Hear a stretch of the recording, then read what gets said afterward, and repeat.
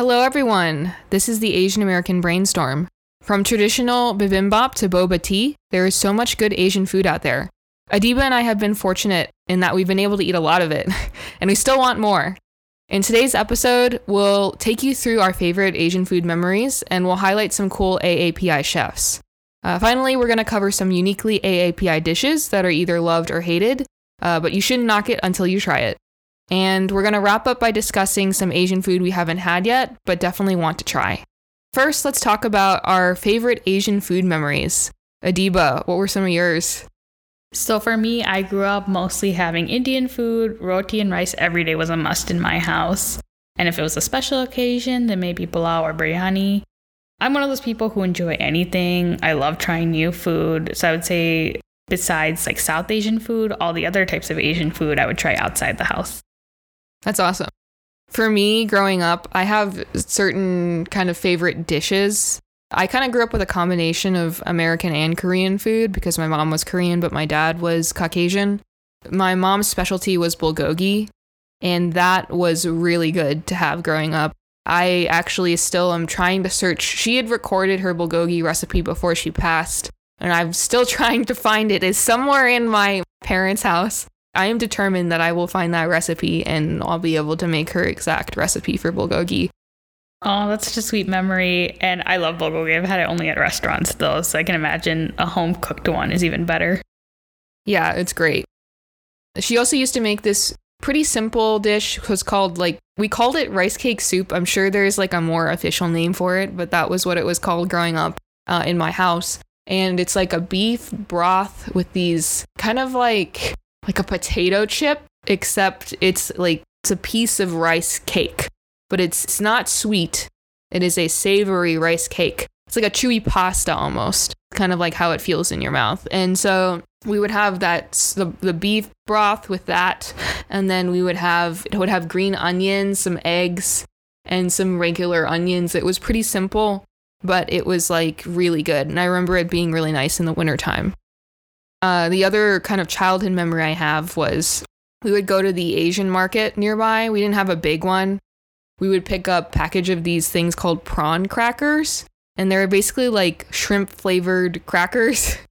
It may not be for everybody. I think I've seen some people on YouTube actually try this that aren't like Korean, and they're like, oh gosh, that's a strong flavor. But for me, growing up with it, it was like a treat, and it is very much one of my kind of favorite snacks from the Asian store. Later on in my childhood, teenage years really, my step family is all Filipino, so I got to try a lot of good Filipino food, from lumpia, pancit, adobo chicken, to different variations of ube desserts. I really have enjoyed a lot of that food as well. That's so great to hear. And so you got to have both growing up, Korean food and Filipino. Up next, taking you through some of our favorite AAPI chefs. Yes, the first one we'll start off with is Joyce Chen. Joyce Chen is Chinese American and was one of the first Asian Americans to bring Chinese food into American homes. So not only did she start and run multiple Chinese restaurants, but also wrote a cookbook with full color images, which was pretty rare for the time. And these showed how to make Chinese dishes. She even started on a cooking show where she showed others how to make Chinese food. What's really incredible is that she did all this as a single mother of 3 boys in the 60s. Later on, brought out a line of Chinese sauces that are still popular today and even patented the design of a wok in America. Her story is pretty interesting because I think how she first discovered that she was good at cooking, or at least that other Americans would be interested in her cooking, not just Chinese Americans, ended up making dumplings for her son for their elementary school.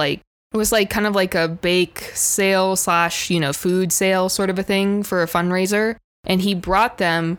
Turns out they completely, all of the food went. And then there was a request of you should make more of these. So that was kind of the first hint that she had that, oh, this might be possible for me to run restaurants and do all this stuff. And from there, she did all of this, and her kids, generations below her, are still doing some of her lines of Chinese sauces and some of the different products that she had co-developed when she was alive. So I think that's pretty cool. I feel like we've definitely had some of them. We just may have not realized. Yeah, for sure. Up next, I have Emily Kim, better known as Ma Ong-chi. She is a Korean American. I call her the sweet Korean mom because that's kind of her demeanor in her videos. But she basically makes these YouTube videos where she shows everybody in the world, whoever wants to view her YouTube videos, how to make traditional Korean recipes. Those videos are really great because anybody can use them. I personally have seen comments in the YouTube videos of different people, whether they're adoptees or, again, someone like me where their parent passed away and they lost some of that traditional recipe knowledge. We use her recipes to help fill in the gaps and feel closer to our heritage. And so definitely think you should check her out if you want to learn how to make traditional Korean dishes. Next, we have Soha El Wiley, a Bengali American chef who has stood up time and time again for fair and equal treatment in the culinary space. Soha trained at the Culinary Institute of America and worked at Michelin star restaurants in New York for multiple years. She's most famous for her stint on Bon Appetit's YouTube videos. She would often come in to help the largely white hosts with complicated cooking tasks like tempering chocolate. Soha was the one who blew the whistle, actually, when she found out that not only was her boss racist, but he had recently posted brown face pictures on social media. Besides that, her white counterparts were getting paid much more for their appearances on Bon Appetit's videos than her, even though she was much more experienced than them. And so today she continues to make videos online and through social media featuring new dishes, and there are even appearances by her 2 dogs. Yes, Sola is very sweet. I very much enjoy her presence on the different social media platforms she uses and YouTube. I just remember watching, the Bon Appetit videos myself, and it was basically like the same thing. It was like some host was working on something, like tempering chocolate or something, and they're just like, I can't figure it out. Sola, can you help me? And then she would just come in all bright and cheery, and she's like, yeah, sure. And she's like super patient and just like a super nice person. And then I found out, with this whole thing with Bon Appetit, that she was like 10 years or something more experienced than all of these other people who were hosting shows. And then she didn't have her own show, and then she wasn't getting paid the same amount or, equal to the amount of time that she was on the video. So anyways, it was just a whole debacle. I'm glad that she is past that and doing her own thing now. Up next, I have James Kenji Lopez Alt. Kenji, which is what he goes by, is a part Japanese-American chef who rose to prominence with his 2 cookbooks, The Food Lab and The Wok. He is famous for incorporating the scientific method into his dishes, from his work with America's Test Kitchen to his James Beard-nominated food blog. Today, he's famous for his Instagram post and his down-to-earth YouTube channel, where he shares tips from his various cooking experiments. And, that is the way that he really approaches food. It's very much a scientific method kind of a process, and it leads to some really interesting results. I have been wanting to read The Food Lab, but it is very large because he did a lot of work. I mean, I applaud him for the amount of work that he did, but that's my goal this year. I wanna get that for like the holidays and actually do some stuff from it next year. All of these chefs sound incredible. I can't wait to look into their videos, and I'm always looking for new recipes. I feel like that's the hardest part of adulting. You prep for one meal and then the next one comes. Now we're going to highlight some uniquely AAPI dishes. So the first one is, I'm sure you all know, American Chinese food, fortune cookies, crab rangoon, and tiki culture. So when I say crab rangoon or fortune cookies, you might think of Chinese food, how it's known here in the US. But in fact, Chinese food is in most US restaurants is actually pretty different from food eaten in China itself. When Chinese people first came to the US, they wanted to bring the foods of their homeland with them. But unfortunately, many local Chinese ingredients were hard to come by, especially back then. So they made substitutions, which created slightly different dishes. So that's kind of how that happened. And then now, as they started building more restaurants and businesses, the dishes have been adapted to appeal to white Americans in order to make a living. And so as a result, food became sweeter and more fried. And that's how Americanized Chinese food was born. From this came fortune cookies, which originated from Japan, but were kind of just adopted as a fun way to end a meal. Crab rangoon, on the other hand, actually had its roots in a different area called tiki culture. For those of you that may not have heard of it, Tiki culture is actually a highly racist envisioning of what the tropics are like. Think pineapple, sandy beaches, mixed drinks, and maybe some more inappropriate related stereotypes. Interestingly, the food that they served at these bars tended to be very similar to American Chinese food, but pretty much just with some pineapple thrown in. While Chinese American food was used as a baseline, many started to experiment. Crab Rangoon was one of those. It was actually likely invented by the founder of Trader Vic's, which is one of the most successful tiki bars back in that day. Trader Vic's, believe it or not, actually inspired the creation of Trader Joe's. Anyway, so cream cheese actually is in Crab Rangoon, and that was created because at the time that tiki culture was at its height, it was a popular staple in the American diet. And so they wanted to experiment with that in these dishes. Put cream cheese together with some wonton wrappers, some crab, and a good deep fry, and you get Crab Rangoons. And this is how that dish was born.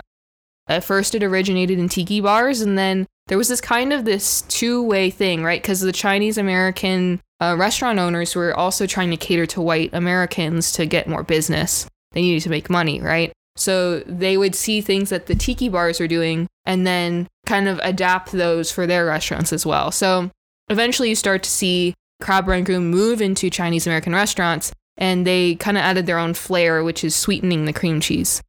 At this point in time, tiki bars are basically more or less out of favor. However, American Chinese food is still going strong, and that's why we associate Crab Rangoon with Chinese food today. So as you can see, items like fortune cookies, Crab Rangoon, or American Chinese food in general are products of their time and a result of the mixture of Chinese culture with the reality of living in America in the 40s, 50s as a non-white person. Despite the negatives that come with this, these dishes are still uniquely AAPI. Asian Americans have either made them or modified them for their own purposes, so you shouldn't feel ashamed to enjoy them. In a way, fusion food is a way to survive, adapt, and innovate for immigrants as well as their descendants. It's still some great food to try. Right, and if you get Crab Rangoons from your local Chinese restaurant, you are benefiting Chinese people if they run the restaurant. And the next thing that I have is actually sort of a small trend, so probably most of you haven't heard about this, but kimchi and peanut butter sandwiches is a weird fusion dish that I heard about actually in a different podcast I follow called Gastropod. It's a food science and history podcast. And the whole episode was about kimchi, and this was one of the things that they tried related to kimchi. When I heard about it, I was like, that's weird. But I tried it just because I was like, what if it's good? And it turns out it actually makes a really good snack.